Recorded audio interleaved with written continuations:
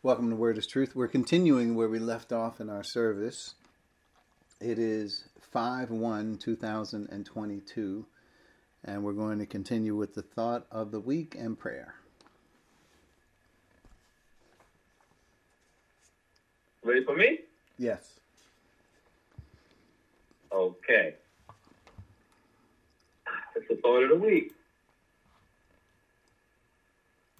Okay, give me a second. Sure. Take your time. All right. When it comes to our righteousness standing before God, many are trying to match what Christ did by their works and commitment after salvation. Righteousness is an important part of our salvation because it speaks of our standing before a holy God. When it comes to salvation, Christ completely satisfied God on our behalf, whether it is regarding sin or unrighteousness. Therefore, the justice of God declares that we are justified. So I'm not saying because I have lived some kind of holy life, no matter what happens in my life, the Father will always approve of Christ in whom I stand. Just as I could not do anything when I was in Adam, I cannot do anything to change my status in Christ. None of us are worthy of salvation. It is by grace. None of us deserve salvation because we are in some way special. There is no one righteous, not even one. How did we get in Adam in the first place? We were born. Wow, that's always something. We're born in Adam, and all of us, all of his negative properties were inherited. How did we get to be in Christ? We were born in Christ. We are born again, and in Christ, where we believe in him to save us. Now, all of the positive properties are inherited: eternal life, righteousness, justification, salvation. So let us review this once more. Christ's earned righteousness is our righteousness standing before God. We know that salvation is not by works. And this righteousness is not earned by us. It's by faith in Jesus Christ. And God declared that we are justified forever. Seems to me that Christ is exactly what we needed, a Savior, who did everything to save us from our condition in Adam.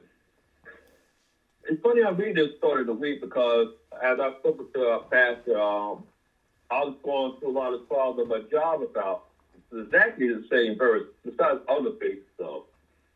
And when we have our study on Romans in chapter Wednesday, it's funny when you talk about the law. A lot of people believe that you must get the law and Christ at the same time, but it's not true.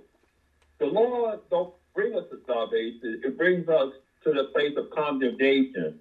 No one has ever been saved by the works of the law, because we know that to the works of the law, we're not saved. It's only by faith in Christ that we're saved. It's for grace we have been saved through faith.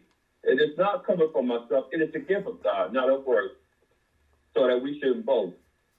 If God the Father believes that we could be saved by the law, like I spoke to God about this past before in Galatians chapter 2, that means Christ died for nothing.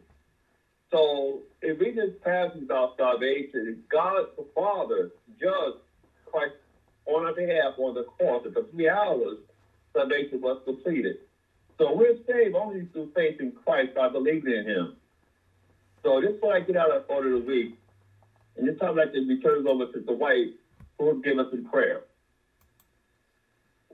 Thank you very much, Dave. Before I start with the prayer, does anybody have any specific requests? Of course, I'll be keeping everybody's families in prayer. Go ahead. Yeah, especially my family, also my daughter, and I just found out my niece also has some kind of condition also. So to keep heard her in prayer too. Her name is also Talia Steve. Hello, my daughter. Okay. Will do. The Evans family as well lost my cousin lost her son last week actually. Okay.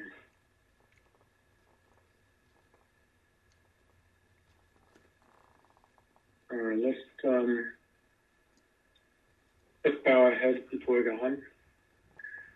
Dear Father in heaven, thank you for this wonderful opportunity that we have to reach across the miles, many miles, using the electronics available in our time to connect in a deep and meaningful way, to look at the deep things of God, your thoughts that have been revealed to us by the very Spirit that you have given us freely. I pray for What is Truth Church on this call, and also anybody who has been affiliated with this church. May we continue to be focused on our mission on earth. And I pray for the church's mission as well as our personal mission. We are sojourners here, and but we're here for a reason. This is a battlefield in which we have been equipped by the Word of God to defend not against flesh and blood, but against the spiritual forces of evil in the heavenly realms. And I pray for the church worldwide and persecution that exists. And we understand that there's a struggle that everyone has to maintain consistency in their focus on the body of Christ and God's word to us, just because there are so many lies and distractions in this world. At the same time, let us rejoice with those who rejoice upon hearing the word of God, and those that we have this privilege to speak with about the word of God. But let us also weep with those who weep, understanding that there is grieving and loss in this world. And I pray specifically for Dave's daughter and niece, also the Evans family and the Myers family, all of whom are suffering losses in this world. There's a staggering amount of challenges in this world, which is to say that this battlefield is against the prince, the power of the air. There are health challenges, financial challenges, natural disasters, social uprisings, wars, oppression, human trafficking, and ugly lies spread about Christ in the church, and so on. Yet let us remember we all, as believers, are not of this world. Our citizenship is in heaven, and we implore others to believe and trust in Jesus Christ for their soul salvation, where they will never perish. And may we and our pastor, Doug Presley, be instruments in the gracious hands of God. And I pray all these things in Jesus' name. Amen. Amen. Amen. Thank you, Dave, and thank you, Dwight. We certainly appreciate that. We are moving forward in our service.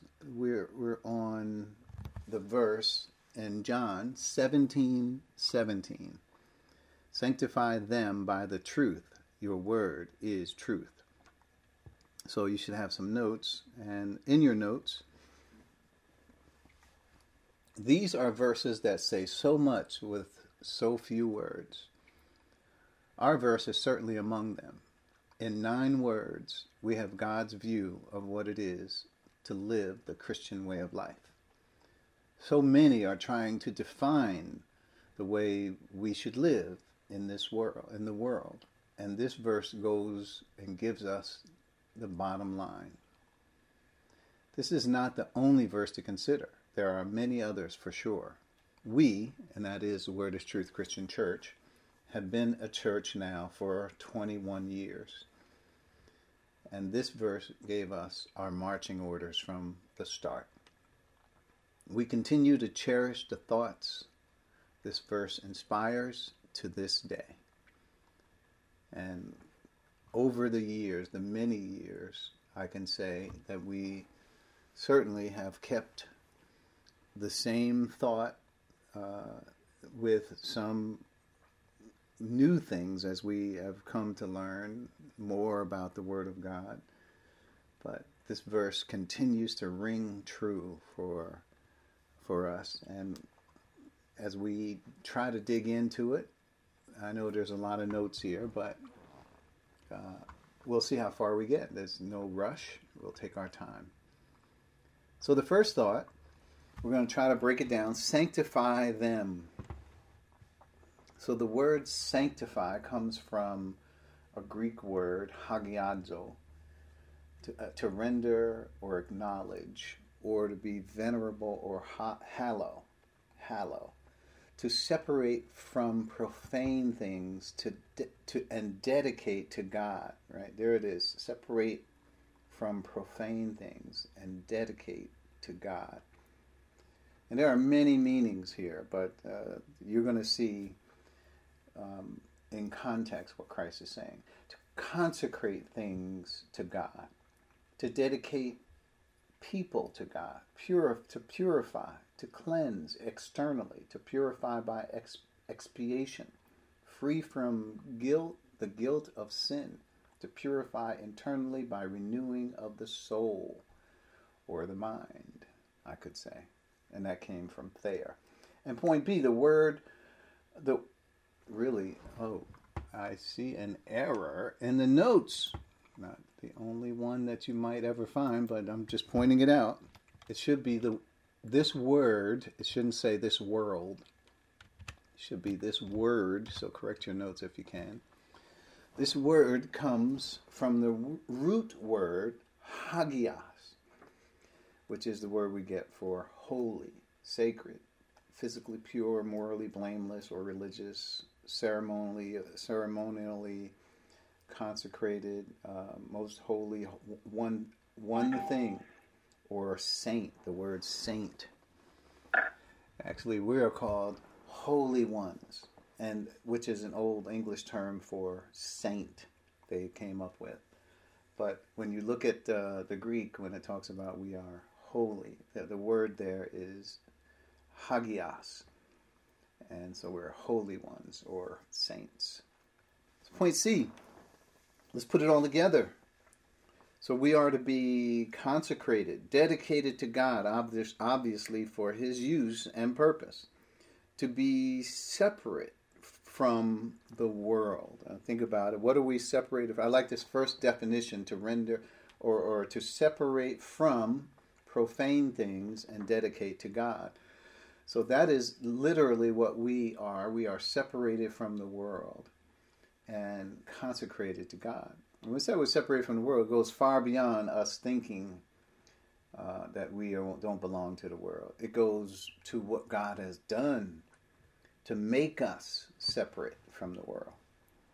To say we're separate from the world can be used a lot of different ways, especially by Christians. Some Christians are like, well, we shouldn't participate in godless things, sexual immorality, drunkenness, and all the things that are happening in the world, drug addiction. We got to separate from those things. But there's a lot more. When we say we're not of this world, this is not because of our behavior to do things. It is because of the work of God, what He has done in the baptism of the Spirit, which literally takes us out of Adam, and Adam is associated with this world, and unites us to the person of Christ, and we are a new creation in Christ. So something completely different than what we were previously. So we hail from somewhere else. We don't belong down here. There's a lot more that can be said and has been said already. So that is how we put those definitions together when we are trying to understand what it means when Jesus prayed, sanctify them. Point D, when we are saved and receive Christ's righteousness, we are positionally holy and sanctified. So this, we have to understand positionally is how God views things. You can almost see it as when you see a little baby born. That baby, you could say, is positionally an adult, a person who is in this world. Well, he's in this world, but he's not all that he's ever going to be. And if you've ever been around babies, you know they grow fast. They don't stay babies for long. Before you know it, they're walking and running, and then next thing you know, they're adults. And you say, wow, whatever happened to the time? When they were just such a little baby and they couldn't even move, couldn't roll over even. So in one sense, we see the baby, but within that baby is the makings of everything that is an adult. And the same way, when God sees us as Christians, as newborn babes in Christ, He recognizes that, who we potentially will be in Christ, and that is positionally what He sees us as those united to the person of Christ, and all of it depends on the finished work of Christ. So we are positionally holy. Well, why are we holy? Sanctified. All this is part of what God has pronounced us to be, even as babies. He sees us as it were, we were adults. But He is praying for our salvation. Right? So let's read that whole thing again. When we are saved and receive Christ's righteousness, we are positionally holy and sanctified. But He is not praying for our salvation. This is Jesus. He is not praying for our salvation. Why do I say not praying for our salvation? Because when He's praying for the disciples, they are already saved. So it's not a matter of, well, Father, Jesus praying to the Father, Father, sanctify them, meaning save them. He's not praying for their salvation. He's praying for the part where they grow into what God has called them to. So it's not salvation. I'm going to read 1 Corinthians chapter 2, just to see the statement. 1 Corinthians 1 and verse 2. He says, to the church of God in Corinth, to those sanctified in Christ Jesus and called to be His holy people, hagios, together with all those everywhere who call on the name of the Lord Jesus Christ, their Lord and ours. So it's a greeting, but in this greeting, there's quite a bit here. He says to those in Corinth. Now, if we just go a couple of chapters later, he says, I could not write unto you, but let's just read it, since I'm right there. This is 1 Corinthians 3:1, which is a couple of chapters later. Brothers and sisters, I could not address you as people who live by the Spirit, but as people who are still worldly, mere infants. But notice, they are in Christ. So you got a mix here of, Corinthians. If you read chapter 1, he says, to those sanctified in Christ Jesus and called to be His holy people. They are sanctified. So when Christ is praying to sanctify them, obviously here we're seeing in 1 Corinthians chapter 1, we're seeing positionally they're sanctified. But as you read in 1 Corinthians 3, you would say they need some sanctifying for sure. He says, I gave you milk, this is 2, I gave you milk, not solid food, for you were not yet ready for it. Indeed, you are still not ready. So these are the same people he just said were sanctified, called to be holy. Well, this is what God's intention for them to walk in, but it is true of them as well. So what do we have? How do we see that? We see that in theology as they're positionally holy and sanctified, but experientially God is bidding them to walk in who they really are, to fulfill what God has already done in them experientially. So this is a hard concept. I remember I didn't understand that concept, and I sort of, whenever I read something, I assumed everything was experiential. But I understand that positionally God can say, yeah, you're sanctified, you're holy, you're saved. But on the other hand, we could act in ways that don't complement those things. We're not worthy of, you could say, well, we're certainly not worthy of salvation. We're certainly not worthy of being called holy ones, sanctified. in Christ and all that. We could say that, but really God sees us. All that happens through the work of God. It doesn't happen through our works. Experientially, God wants us to experience what he has already done for us. And there are means by which we do that. There are means that he has provided, the word of truth, the Holy Spirit, the Spirit of truth. All of that, God's ways of helping us come to the understanding of who we are in Christ, the powers that God has given us, the assets that he has given us to grow up in this world, and how we are to utilize them. This is for every believer. This is not for some. This is for every believer in Christ. The moment we're saved, we receive the righteousness of God. And God recognizes that we are forgiven all of our sins. Even though our sins are already, God is satisfied with the work of Christ on our behalf. It is not until we believe in Christ that we are said to be reconciled or forgiven of all of our sins. So, that forgiveness means we are reconciled to God. So God, all the boxes for us are checked. God says, well, they're righteous. Their sins have been propitiated. So they are, in my point of view, justified forever. The work of Christ on our behalf allows us, for God to say, justified forever. If there was one sin that we committed that Christ didn't die for, didn't pay for, then we could not be justified. If there was one act of unrighteousness that we had in us that God is using for our standing before him, he would say, nope, you can't be justified. Certainly can't be justified. And so God, once those boxes are checked, righteousness, sins propitiated and forgiven, reconciled to God, justified forever. That's what we are. So those are things. You could even say, here's a good example of positionally speaking about how we are to conduct ourselves. We are righteous the moment we believe in Christ. And you can read Romans 3 for that. Romans 3:19 through 23.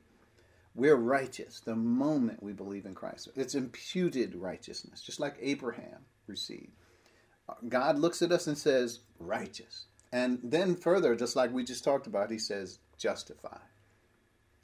So Christ's righteousness, all of that.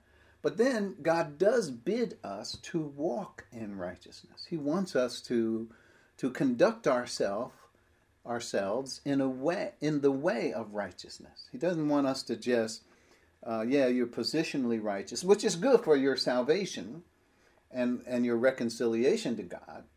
But as far as you living in this world, he wants you to learn how to walk in the truth of which you stand. So he teaches you his ways. He teaches you how to conduct yourself in this world.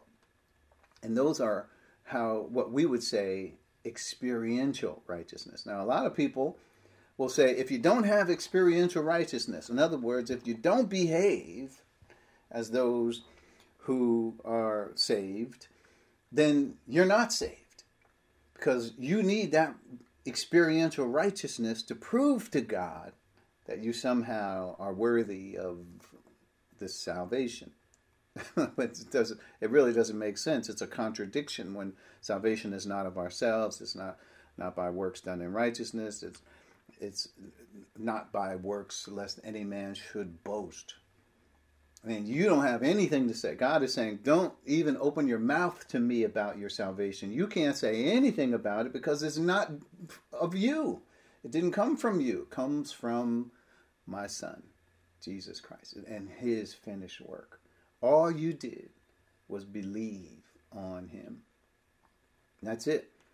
So positionally, we're righteous the moment we believed in Christ. And you could say that about the Corinthians. Yeah, they were righteous, all right. However, experientially, they were going in the wrong direction. So Paul has to write this.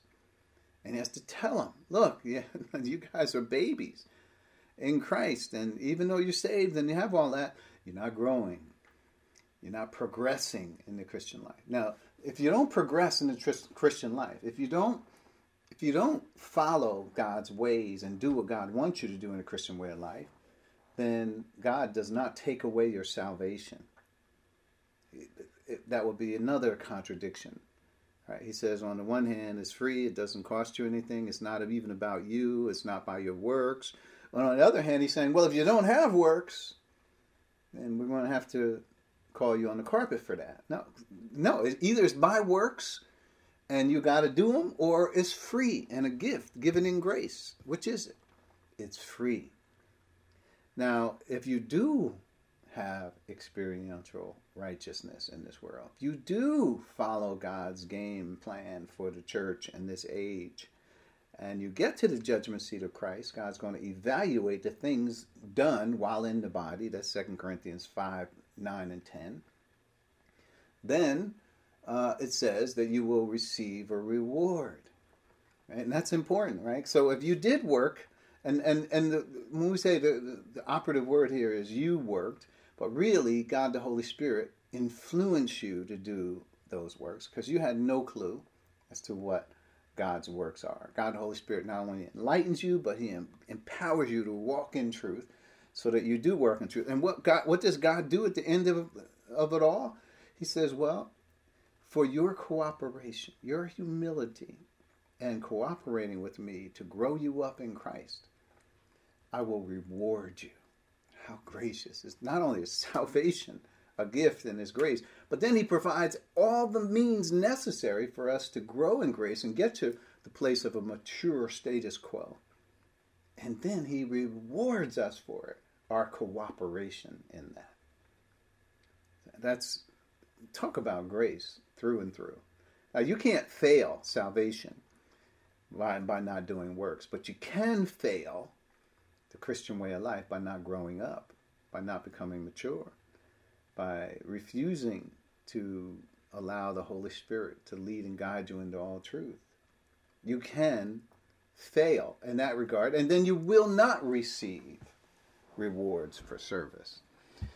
I don't spend an extra time on this, but hopefully just a little review for some, but we just want to make sure we understand this positional, experiential part of what we're trying to talk about, sanctification here. So I just gave you the example of the Corinthians, how God says they're sanctified, called to be holy, all that. But in practice, in experience, they needed some work. Let's just say they had problems.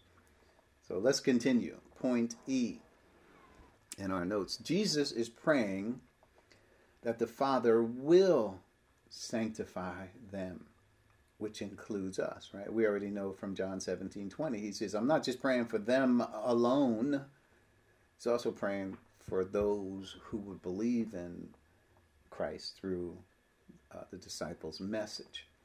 So he's talking about us as well in that. So sanctify them is not just for the disciples, it's for us too. And his prayer is not for salvation. We just have to keep that in mind. It is not for salvation because the disciples were already saved when he's saying to them, sanctify them. In other words, set them apart, consecrate them in this world unto you. But how we are, it's not about salvation, but how we are to arrange our lives as believers in this world before the Father. So a couple of scriptures I'd like to bring out. And one is 1 Corinthians 6:11. I think we're already in 1 Corinthians, so just go over to 6 and verse 11. Now he just told the Corinthians, don't you know that wrongdoers will not inherit the kingdom of God? Don't be deceived, neither sexually immoral, idolaters, or adulterers, or men who have sex with men, nor thieves, or greedy, nor drunkards, nor slanderers, nor swindlers will inherit the kingdom of God. Verse 11, and that is what some of you were. But you were washed. You were, here it is, sanctified. That happened at the moment they were saved. Obviously, they were not following God's standard of what it would mean to be sanctified. But they are sanctified. Why? Because it's by grace. You were justified in the name of the Lord Jesus Christ by the Spirit of our God. And why do you think Paul had to remind the Corinthians of these things? Because in their experience, they were allowing these things to hold sway in their lives, to take precedence in their lives. They were doing the very things that they were saved from. So Paul is admonishing them to live a life that is in cooperation with the calling that they have received. They were those things, but they are now sanctified and justified. All of those things are positional, that he's saying in 1 Corinthians 6:11. They're positional. That's the truth about them. That's how God sees them. However, as far as their walk is concerned, they needed some work. As we said earlier, they needed some work. And then there's 1 Thessalonians 4 and 3. 1 Thessalonians 4 and 3 says, "It is God's will that you should be sanctified." Now, so you're getting the sense of sanctified positionally, sanctified experientially. And by the context, you can already see what is actually meant here. In this verse, it is God's will that you should be sanctified. Now, knowing that they're already sanctified, what does he mean, should be sanctified? Well, then he goes into a couple things that they should be aware of. That you should avoid sexual immorality. That each of you should learn to control your own body in a way that is holy and honorable. Not in passionate lust like the pagans who do not know God. So again, what is God talking about here? He's talking about their experience in the world. And it's God's will that they be sanctified. Right? That is the will of God. Remember, to be sanctified experientially does not bear on our salvation at all. Our salvation bears only on the work of Christ on our behalf. If we allow God the Holy Spirit to lead and guide us to sanctification in this world, then at the judgment seat of Christ, we'll be rewarded for allowing God to use us on the battlefield. We'll be rewarded for that. Reward is not the same as salvation. Some people will be saved and not receive a reward. Some people will be saved and will receive a reward. So we have to, but either way, salvation is not in question. So, it's terrible that I have to say this even. Because as soon as people see works, their mind just automatically switches to, well, if you don't do these things, you'll be lost. If you don't do these works or stay away from these things, you'll be lost. When that is not what God is saying at all. There's two things going on here: salvation and the experience of living in this world, what we might call the Christian way of life. One, God saves us. Positionally, we're sanctified, we're righteous, all of that, we're justified. And our experience is God is saying, live up to what I've done for you. Live up to it, right? Walk in the way that is befitting for someone who is sanctified. Hopefully, so those two scriptures illustrate some of that as well. And I think it's an important distinction because of the confusion that is in the world today. Point F, we are not of this world because we have been chosen out of it. Now think about that. We are not. Why are we not of this world? Because we act a certain way. Because we decided that certain things in this world are bad, and then if we stay away from those things, then that shows that we're not of this world. No, we're not of this world because of the work of God. We have to stop focusing our attention on our works. We have to focus our attention on the work of God. When it comes to salvation, that's what you got to do. You got to look away from yourself and look at what Christ has done. And once you understand He's the Savior of the world, He paid for all of the sins, and He lived a righteous life, and all of this is for us, We believe in him. We trust the matter of our soul salvation to Christ. And the Bible says if we do that, we're saved eternally. We have eternal life. And that's one thing to note. We can't change that truth. It doesn't change by the fact that God does have expectations of us as Christians. It does not change. He can have expectations of us, but he will never condemn us with the world, says 1 Corinthians 11. So this is important for us to note. And so we're not of this world because we have been chosen out of it. That's the reason why we're not of this world. And because of that, we should walk accordingly. Okay, so when we read, this is just an example, just like we talked about with the world. We're not of this world. Well, people, that is a result of the baptism of the Spirit. So, but experientially, 1 John 5, we read this last week, so we won't. No, it's 1 John 2. Did I put 5 there? I hope I didn't. Yeah, 2, 15 through 17. It says, do not love the world or anything in the world. If anyone loves the world, the love of the Father is not in them. So you can read the rest, but the idea is we are told directly not to love or commit to or be devoted to this world. It is not reflective of the Father's plan for us. We have to recognize we're in this world. It's evil. It's going to be destroyed, and all the systems are coming from its ruler, Satan. He is the one who's designed this world to cause to be in rebellion to God and his authority. So we are not, as believers, certainly not to walk according to the things of this world or to be devoted or love this world, because it doesn't reflect the Father's plan for us.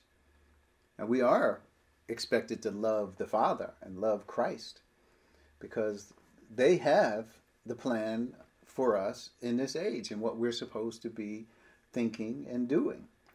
So there's another example of, even though positionally we're chosen out of the world, experientially, what does that mean? How do we translate that? We are not to love the world or the things in the world.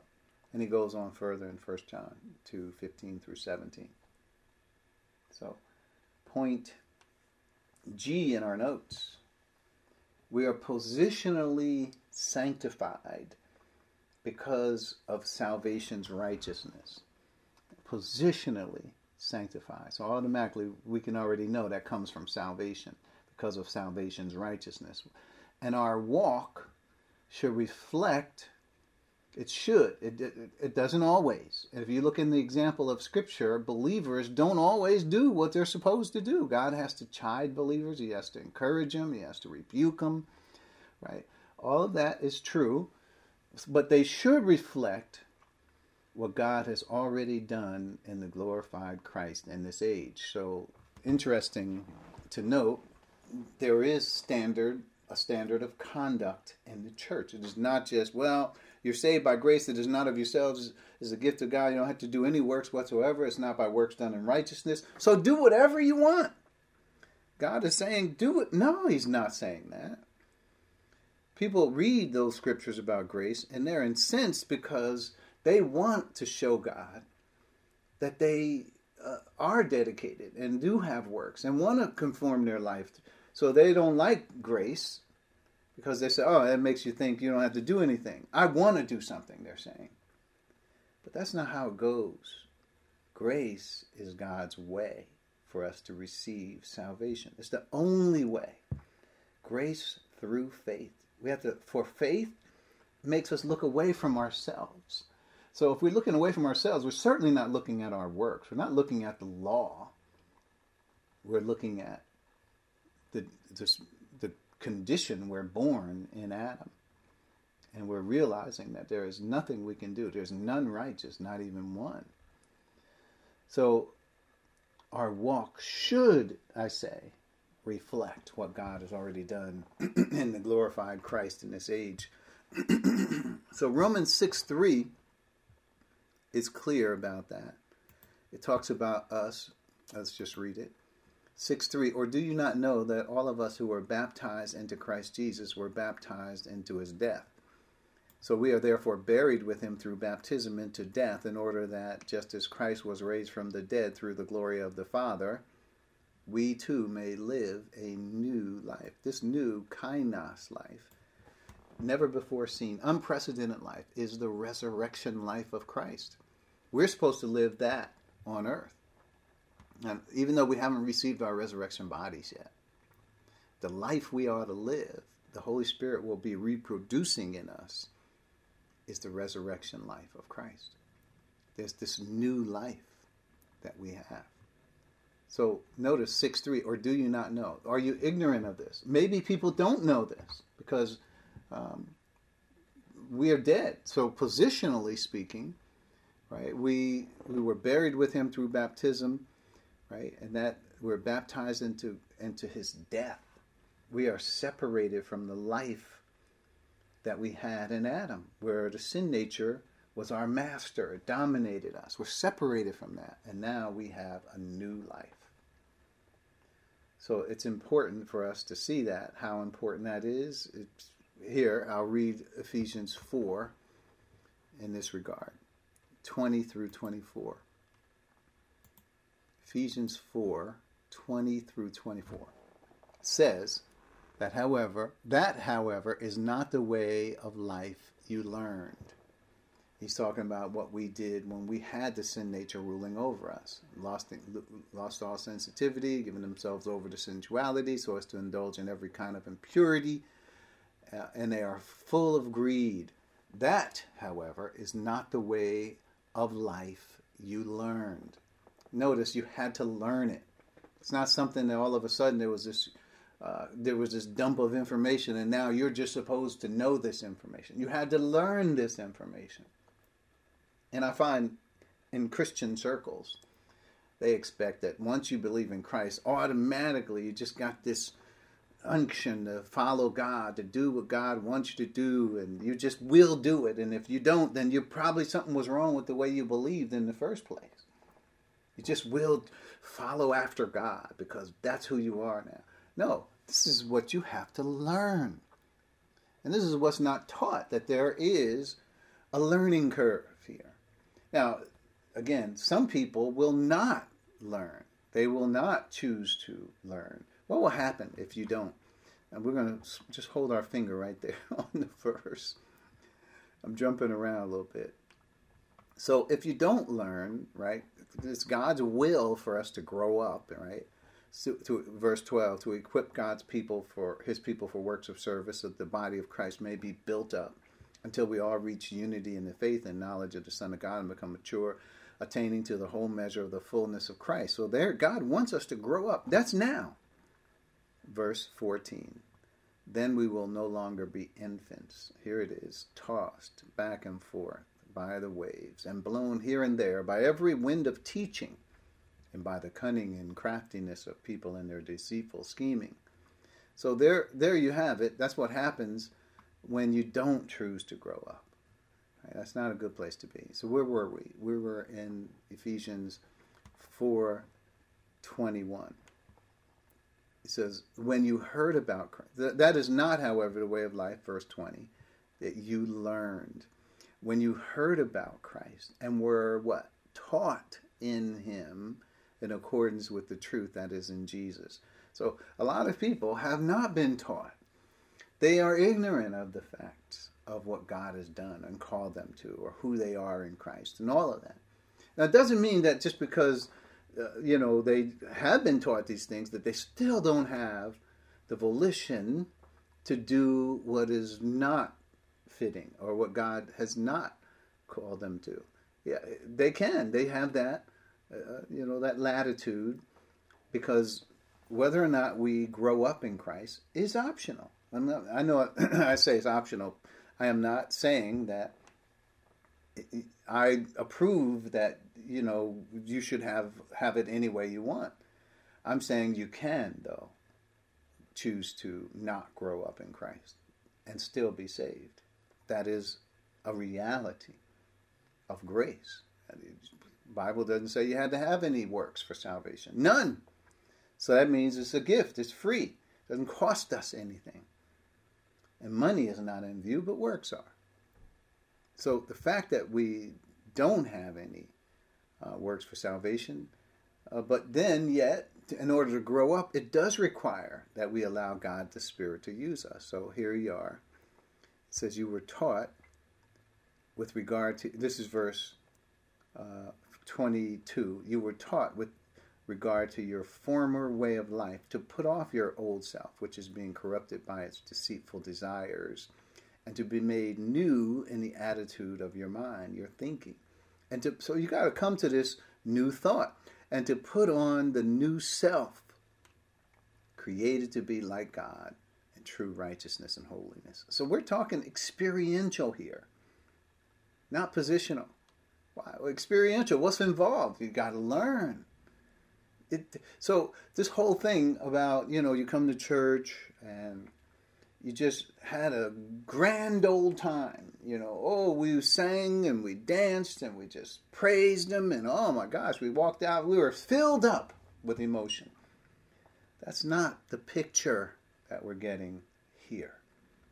It's not the picture that Jesus presented when he said that when the Spirit of truth comes, he will guide you into all truth.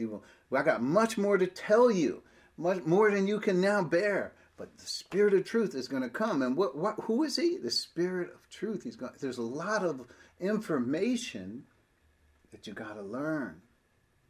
That you got to be taught to understand who God is and what is the way of life. What is he made of us? Who are we in Christ?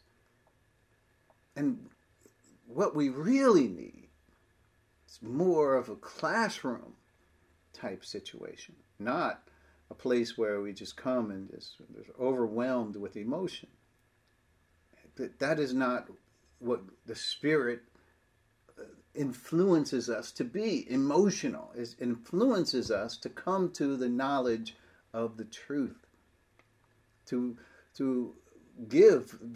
be that very thing that Christ said the Holy Spirit would be, the Spirit of truth. Yet we're finding a lot of things going on in churches today that don't reflect this information. So let's finish out the verse. It says to be, verse 23 again, to be made new in the attitude of your minds, and to put on the new self. That's the new self is the person, the new person, who is not driven by all those things Gentiles were driven by, as we read earlier, but is to be having the right mind, having the new information in your mind, and to be able to put on that new mind to the new self, and to conduct yourself in ways that are befitting for those who are believers in this age, created to be like God in true righteousness and holiness. So it continues. It continues. And all of this has to do with how to experience what God has already done. He has already called us to these things. How can we experience that? So this is our quest here, is in this life, is to grow up, to come to the full knowledge of the truth. This is our quest. And back to our notes, in point H, if we are to consecrate, or to be consecrated, or dedicated, or set apart from this world for God, the Father's purposes, if all of that's going to happen for us, it has to be defined. And our verse, I like our verse because it literally does define all of these things for us. Right? Sanctify them by the truth, or by means of the truth. And this is where we're headed to in point number 2, by the truth. Let's dig into a little bit of this. Whether we get to the rest of it or not, it's not important, but the whole objective here is just try to understand what is being said in this verse. Truth, aletheia. Now, it's interesting. I looked at 2 different dictionaries, Greek dictionaries for Strong and Thayer. You probably know those are the 2 I depend on. And both of them had very varying things about this word. Well, most Strong only had a few words about it. Thayer had a lot. And I didn't even copy and paste all of that Thayer had. I just sort of copied some of it. I copied the objective part. But truth, oh my gosh, it's varied. So what does Thayer say? What is true in any matter under consideration? What is true? Truly, in truth, according to truth, of a truth, in reality, in fact, certainty. Certainly, rather. What is true in things appertaining or pertaining to God and the duties of man, moral and religious truth, in the greatest latitude. The true notions of God, which are open to human reason without his supernatural intervention, without his supernatural intervention. So interesting how Thayer is trying to cover all the bases, where Strong just said, "Oh, truth, that which is true, a verity, or something." But Thayer tries to give all the shades of meaning here that are found about truth. So this is, and I'd say it's a good way to look at the fullness of it. And if you do have a chance to read more, please do, if you have the Thayer, because it goes into what subjectively, not just objectively. They even go into more depth than Strong does. Point B, there are many more definitions of truth today. Many more. And when I say that, subjectively speaking, especially what Eastern philosophy teaches. So if we think about what truth is today, we have to define it, because many people have defined truth in various ways, especially, as I say, what Eastern philosophy teaches. And what do I mean by that? Truth is what you think truth is. That's the Eastern philosophy. You can't judge people based on what they say is truth, because it may be truth for them, but it's not truth for you. So there is no objective standard of truth. Truth can be manipulated by what the person believes to be true, or thinks or feels is true. So truth is not an objective reality, right? A certainty. It's not a fact. It is clay in your hands. You can say what truth is based on whatever you want to mold it to. So this is important to understand when we approach sanctify them, and then by the truth. Because it can't just be whatever we think it is. It can't just be, well, truth depends on my view, my version of truth. And unfortunately, the Eastern philosophy is very popular because people don't want to be wrong about things. Bible, like it says, the Word of God is good for doctrine, for reproof, for correction, for instruction. Those are words that require humility in us to receive. We can't receive truth until we have those things. Well, truth is going to be something that is maybe not what you believed, and then you're going to have to change the way you think about things. It may be that for you, but notice truth comes and is not common to us; it is foreign to us. So, and there's all kinds of ways truth is used today. I mean, there's especially in the modern day. Social media, people talking about that's truth. Truth is not just what is apparent. Like if you say, "Is it raining?" and a person looks outside and says, "No," that is not the truth that God is talking about. Is it light? Is it daytime? Yes, that's truth. No, that's not the truth God is talking about. Those are obviously things that are true if we use truth from the subjective standpoint. A person can say, yeah, but it's dark there, but it's daylight there, but it's not daylight where I am. Not my truth. See, so truth is not relative. It is absolute when it comes to God. When he speaks. So I'm giving my definition, point C, of by the truth, or what is truth. Truth is the reality of God as revealed in the Word of God, and that's the 66 books we're dealing with, which is revealed through successive dispensations and is drastically different from man's view of truth. So, that's a lot of words, but hopefully it covers what truth is. And we'll just go through quickly. It's the reality of God. So when we say God is telling us truth, he's telling us from his perspective what he sees. And it could be what he requires of man. So it is revealed in the 66 books. I know there are some churches, organizations who have in their canon more books than the 66 books that I'm referring to, 39 in the Old Testament and 27 in the New, which is revealed through successive dispensations. So we are conscious to the fact that God has brought about different time periods where he is ruling over in certain ways. And not all dispensations are the same. And is drastically different from man's view. Isaiah 55, 8 and 9 does cover that. Let's just do this. I'm going to read Isaiah 55, 8 and 9, which we have read many times, but I want to read it today as we're talking about truth. We said it's the reality of God. So that means, what are God's thoughts?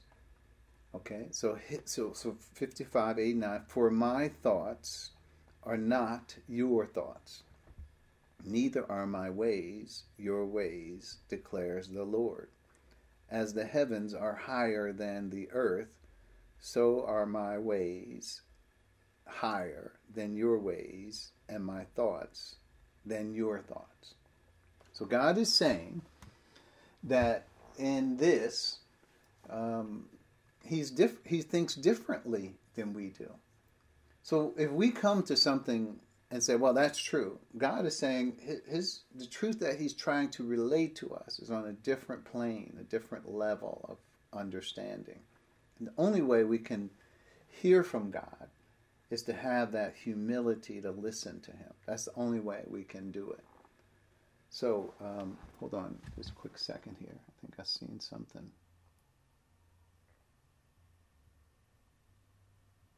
Okay. All right, so back to where we were in our notes. So truth, that 5589 should be something that we don't forget, right? This is when we're thinking of his thoughts and our thoughts, right? And because we tend to think our thoughts are more important than God's thoughts. We tend to think that our thoughts hold more sway, more prominence. But we have to begin to start thinking that God's thoughts are higher. He's just telling us right here in these two verses that not only, you're close, your thoughts are not close to God, but they're far different than what God is, his thoughts are. And because of your thoughts being different, your ways are different.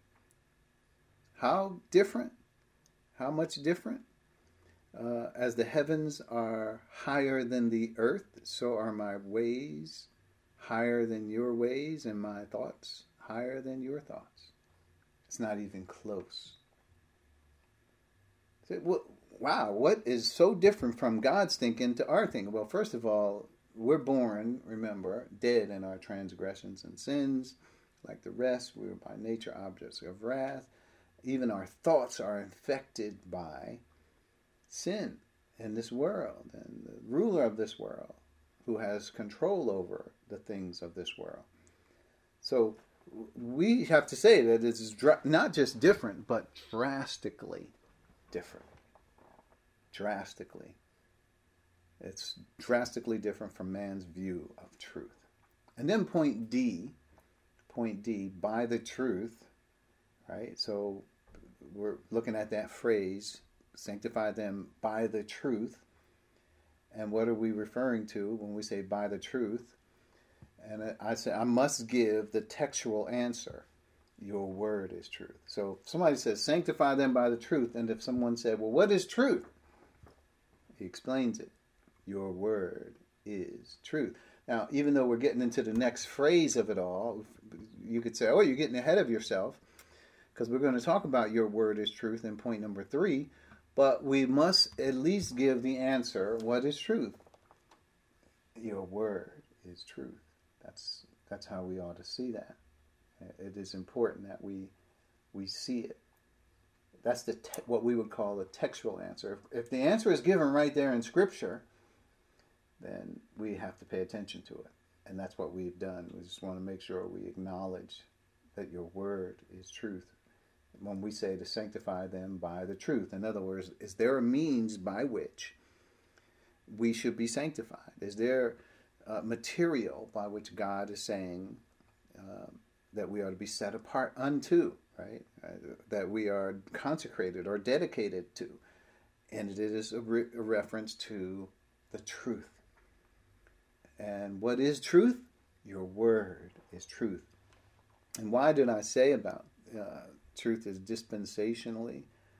It's revealed through successive dispensations. I mean, just as a glaring example, Israel was under the law. The church is not under the law, which was a huge controversy in the early church, whether the church would be under the law or under grace, as it were.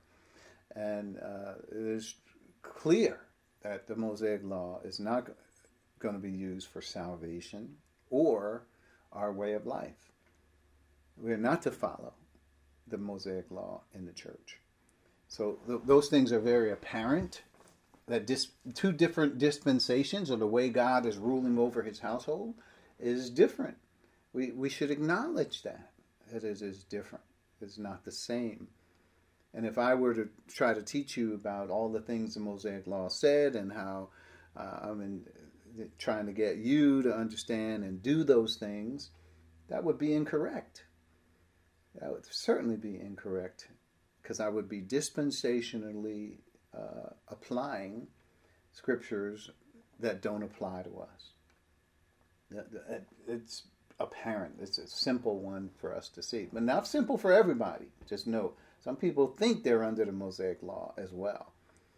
So point E, we are to be consecrated, dedicated, and set apart unto the Father according to, or by the truth, as revealed in the Word. And this is, I mean, if you think about this, this is an important point, and I think we're going to have to find a place to stop here, and I see it's coming up soon. So after point F, then we probably will take a break, and we'll resume with the rest of this next week. So if we're to be consecrated, dedicated, or which is the sanctifies, what sanctified means, by means of the truth. And what is truth? Your word is truth. So we already came to that. But in point E, it's according to or by the truth as revealed in the word. Now, words on the paper are not just what God has given us as assets. And when we say we're consecrated, in other words, our life is about what God has revealed to us in the Word. If it's not in the Word, then it is not something that God requires of us, because we believe that the Word is complete. We'll come to that a little later. The Word is a completed message that God needs to give to man. He doesn't have to continue giving it over and over to successive generations. He has his Word written for all time.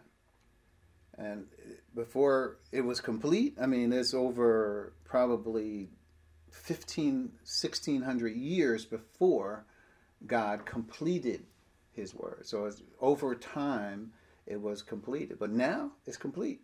We have the Bible in our hands. And there's not going to be more that God is going to bring to it. It's not going to, it's complete, we should say. It's complete revelation to man.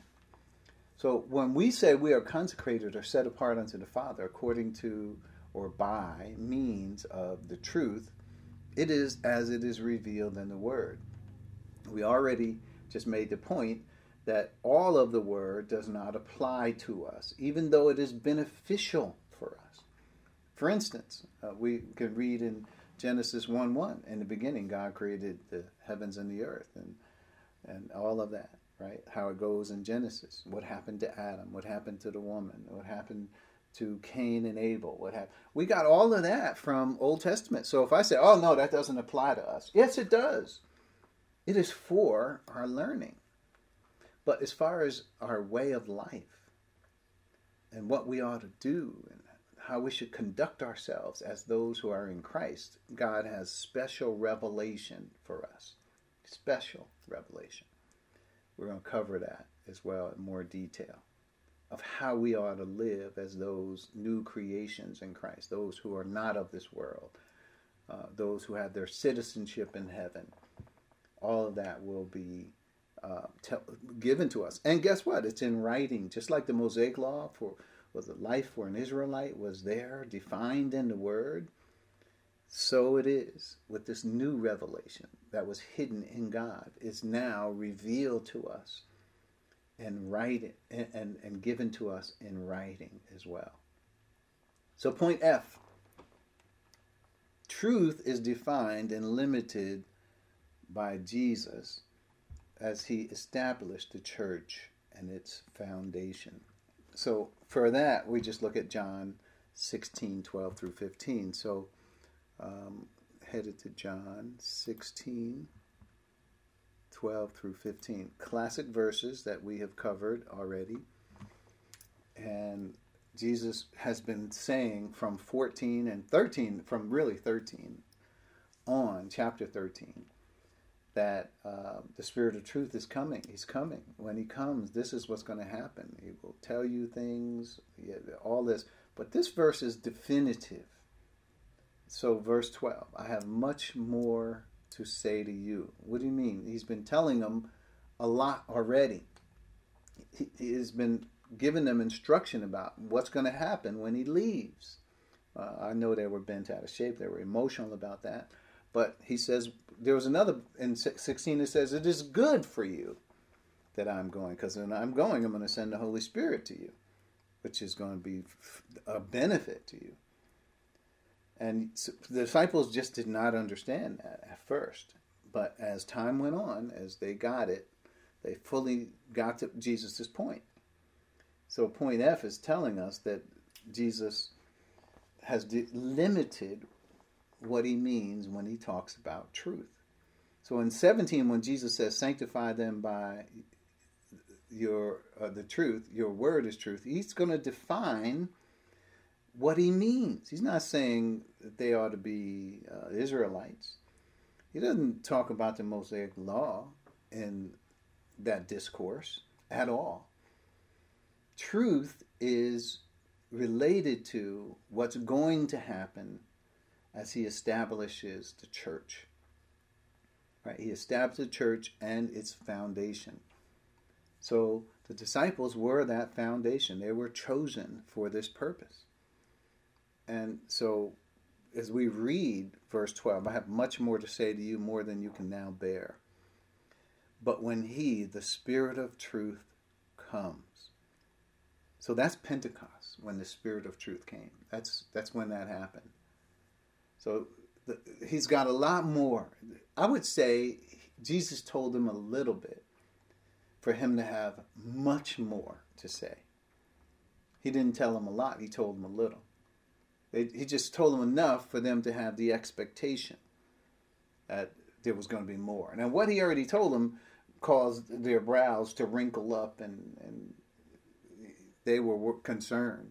But he had a lot more to say to them, more than they can now bear. But when the Spirit of truth comes, Pentecost, he will guide you into all truth. He will not speak on his own. He will speak only what he hears. And he will tell you what is yet to come. He will glorify me, because it is from me that he will receive what he will make known to you. All that belongs to the Father is mine. That is why I said the Spirit will receive from what he will make known to you. A lot of words there, but Jesus limits what truth is. He's not telling them that they ought to be under the Mosaic law. He's saying that the truth that they have is going to be unique. And as we're going to see, it's going to be out of this world. So we'll come more to that next week. Hopefully this is a juncture that we could stop and not be too confusing, but hopefully we'll get back to this same thought next week, and we'll continue in this chapter and this prayer that Jesus is offering to the Father on our behalf. Let's bow our heads. Thank you, Father, for this time we've had. We're grateful for so many things. One of the things is that you called us. You chose us in him before the creation of the world. And we could not have understood what that meant or grappled with that in any way, humanly speaking. But we have come to a place where we're understanding what it means to be sanctified or set apart for your purposes.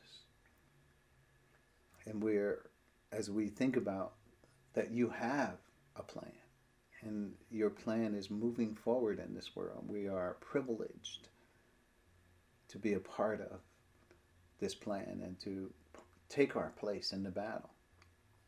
So, Father, I pray for the church, wherever they are, whatever nation they're in, that they belong to, that they happen to be serving in. We pray for the Church Universal. We also pray for our local church, Word is Truth Christian Church, that we will be sanctified, walk in truth, come to know who you are, come to know what you've called us to be, our destiny in Christ. So all of this we ask in Christ's name and for his sake. Amen. Amen. Amen.